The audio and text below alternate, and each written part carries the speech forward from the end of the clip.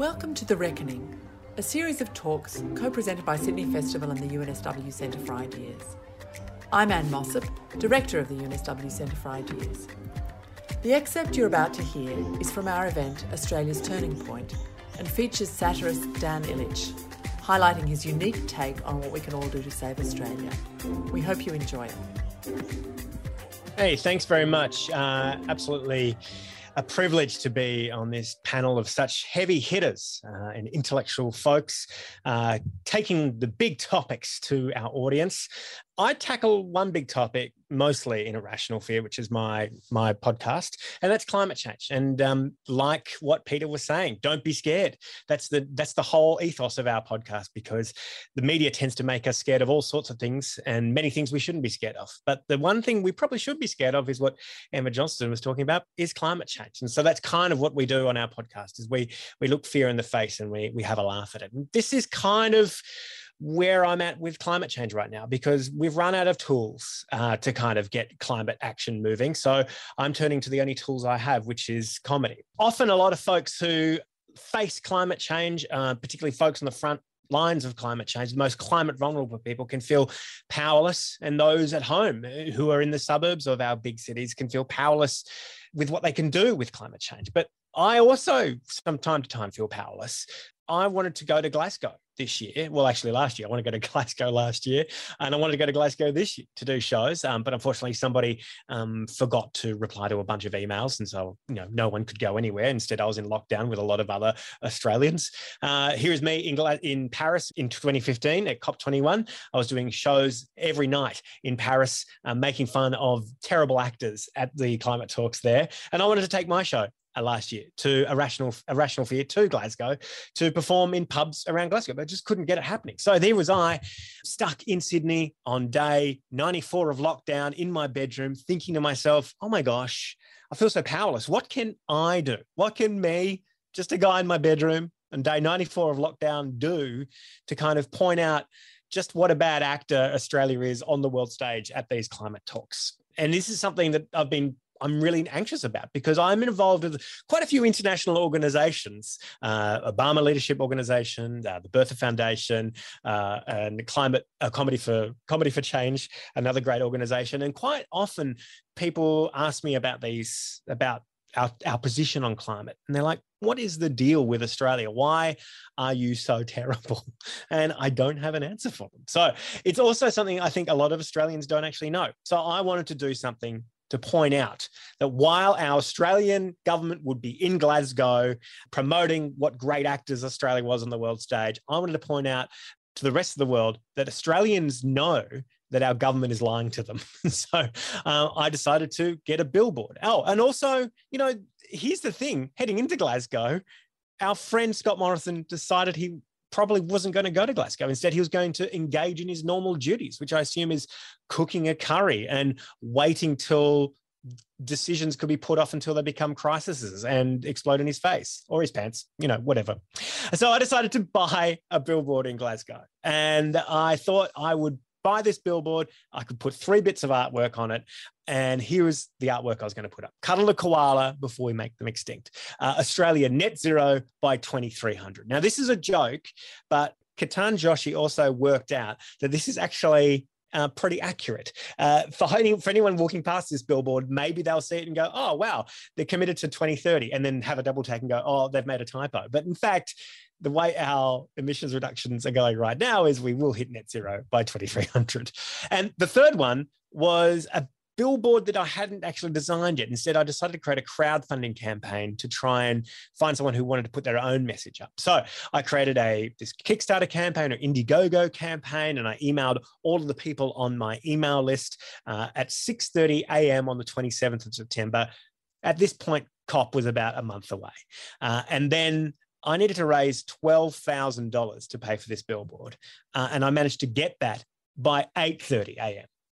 I got $12,000 in 2 hours from my email list. Oh, and also I'd sold the truthful billboard. Somebody had wanted to buy the billboard straight up, like within the first couple of days. And this is what they wanted on it. Yeah, look, sorry about our government bullshitting. Kind regards, Australia. Overwhelming majority of residents. Is there a poll we can refer to? And I said, yes, there's the ACF poll, where over 75% of Australians want more climate action. So we kind of put that into words. Now, this was bought by a very famous Australian, and they want to remain anonymous. And maybe you can figure out who it is. By the end of day one, we'd raised over $40,000 at the end of the day, 43,000. Isn't that incredible?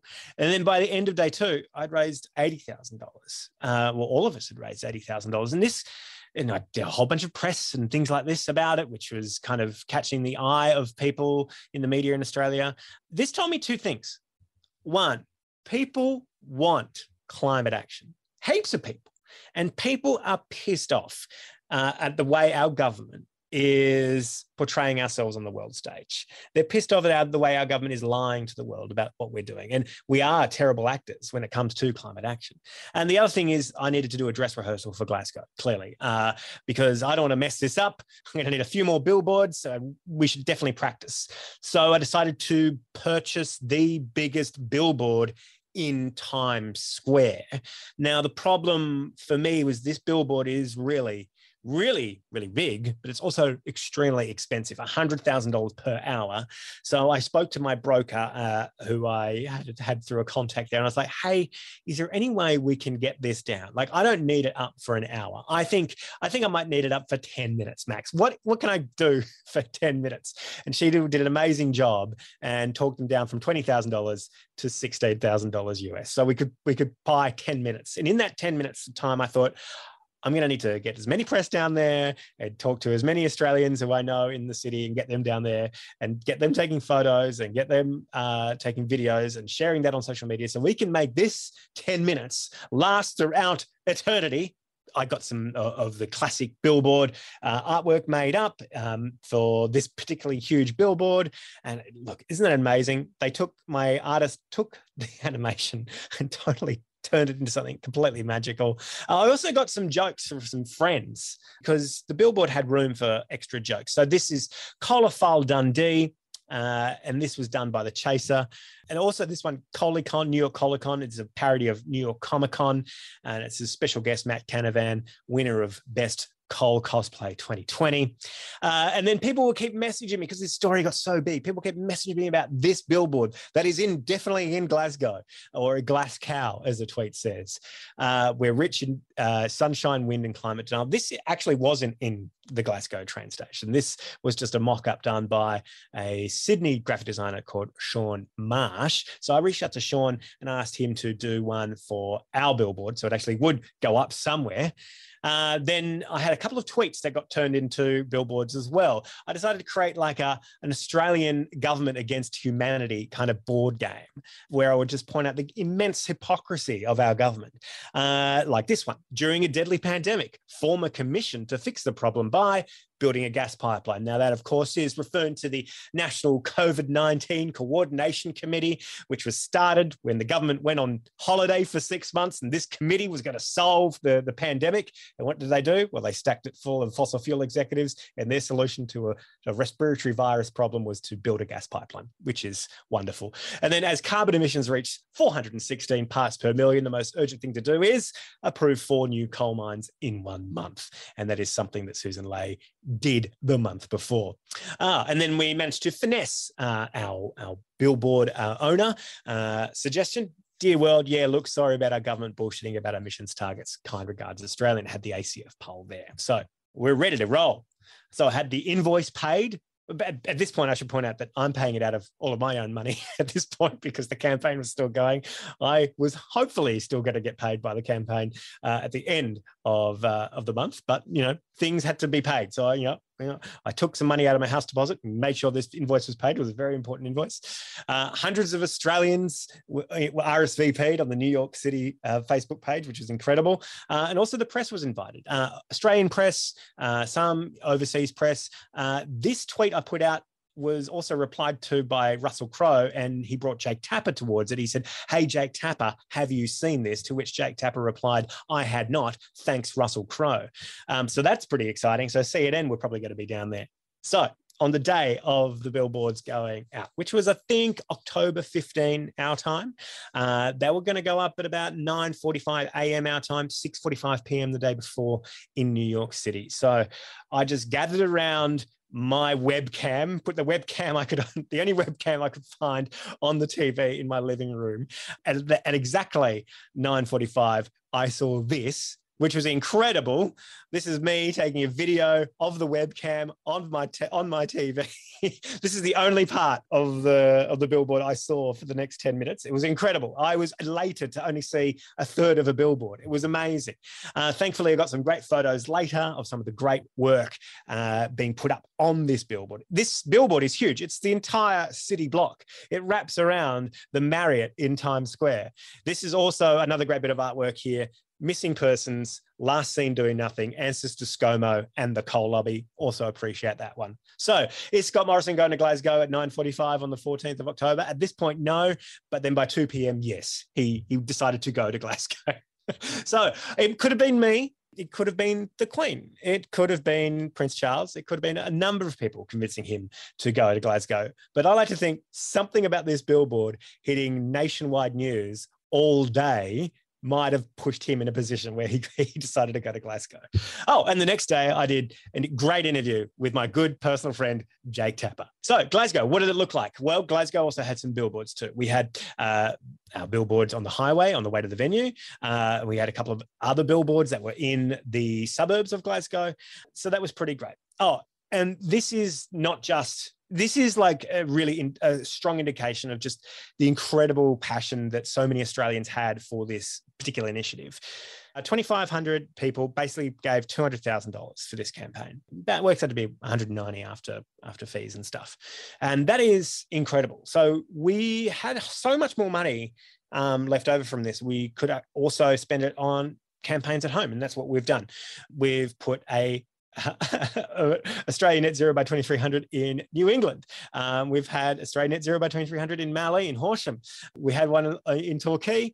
This is great. This is a site in Kooyong, in Hawthorn, where you are not allowed political advertising. So we created one that said, hey, with a big space, it's time to buy a standing desk because you're about to lose your seat. That big space is for someone there to perhaps, maybe graffiti Josh.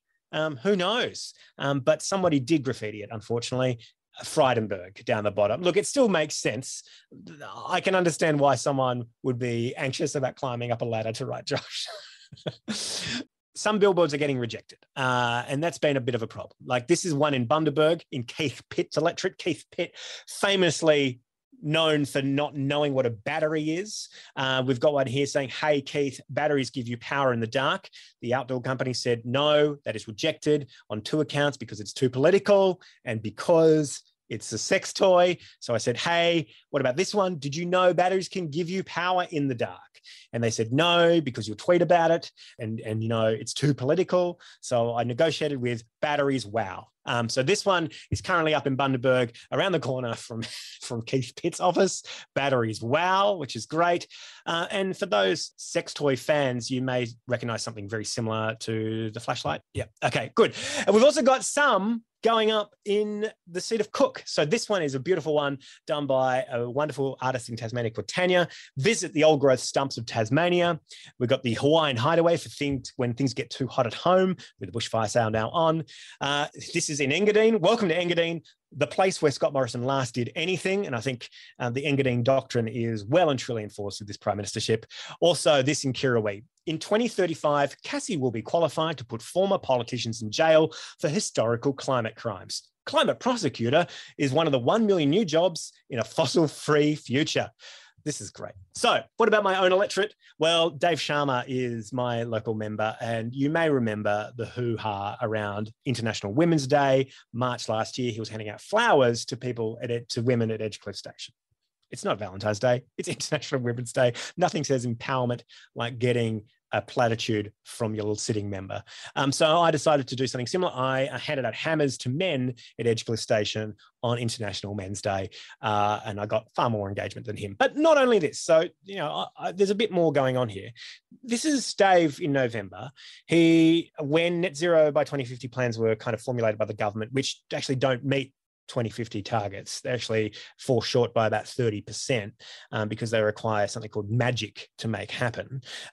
He actually went flyering with meeting some babies, putting flyers all about this government's net zero targets. And he's got a lovely flyer that says net zero climate action. Net zero climate action. And to my relief, I was like, oh, wow, Dave, you're actually telling the truth for once. So I've actually got a pamphlet going out next week, net zero climate action, literally, with some jokes about the Liberals' net zero climate ambitions. So climate change can make people feel powerless, right? It can push people into a place of indecision. But this is the kind of stuff that I did with a heap of people online with the tools freely available. And I mustered a team together to create some kind of real change, to agitate for change. And I want people to think that they can do that themselves, because someone put it to me last week, there are 7 billion people on this earth and everybody is woken up and we're not going to take it anymore. And if the people who run fossil fuels, if the carbon lobby thinks, because they own Parliament, that they could do whatever they like, I think the people in this country are slowly waking up to the thought that, oh, maybe not. Maybe we do need to take some meaningful climate action. And I'm going to go one step further than Peter Hartcher and say, don't be reckless. And by that, I mean, don't vote for candidates funded by mining and fossil fuels this election. That is the simple solution to this problem right now, heading into May, because the coalition, they have power by one seat. And what we need to do is find people who believe in science, who want accountability, who want a federal ICAC, who want gender equality. And by voting for folks who aren't funded by mining and fossil fuels, that can short circuit the ownership of our Parliament by those interests. So please, everyone, you have more power than you think, even if you are just stuck in lockdown in your bedroom. Thanks very much. Thanks for listening. For more information, visit sydneyfestival.org.au and centreforIdeas.com. And don't forget to subscribe wherever you get your podcasts.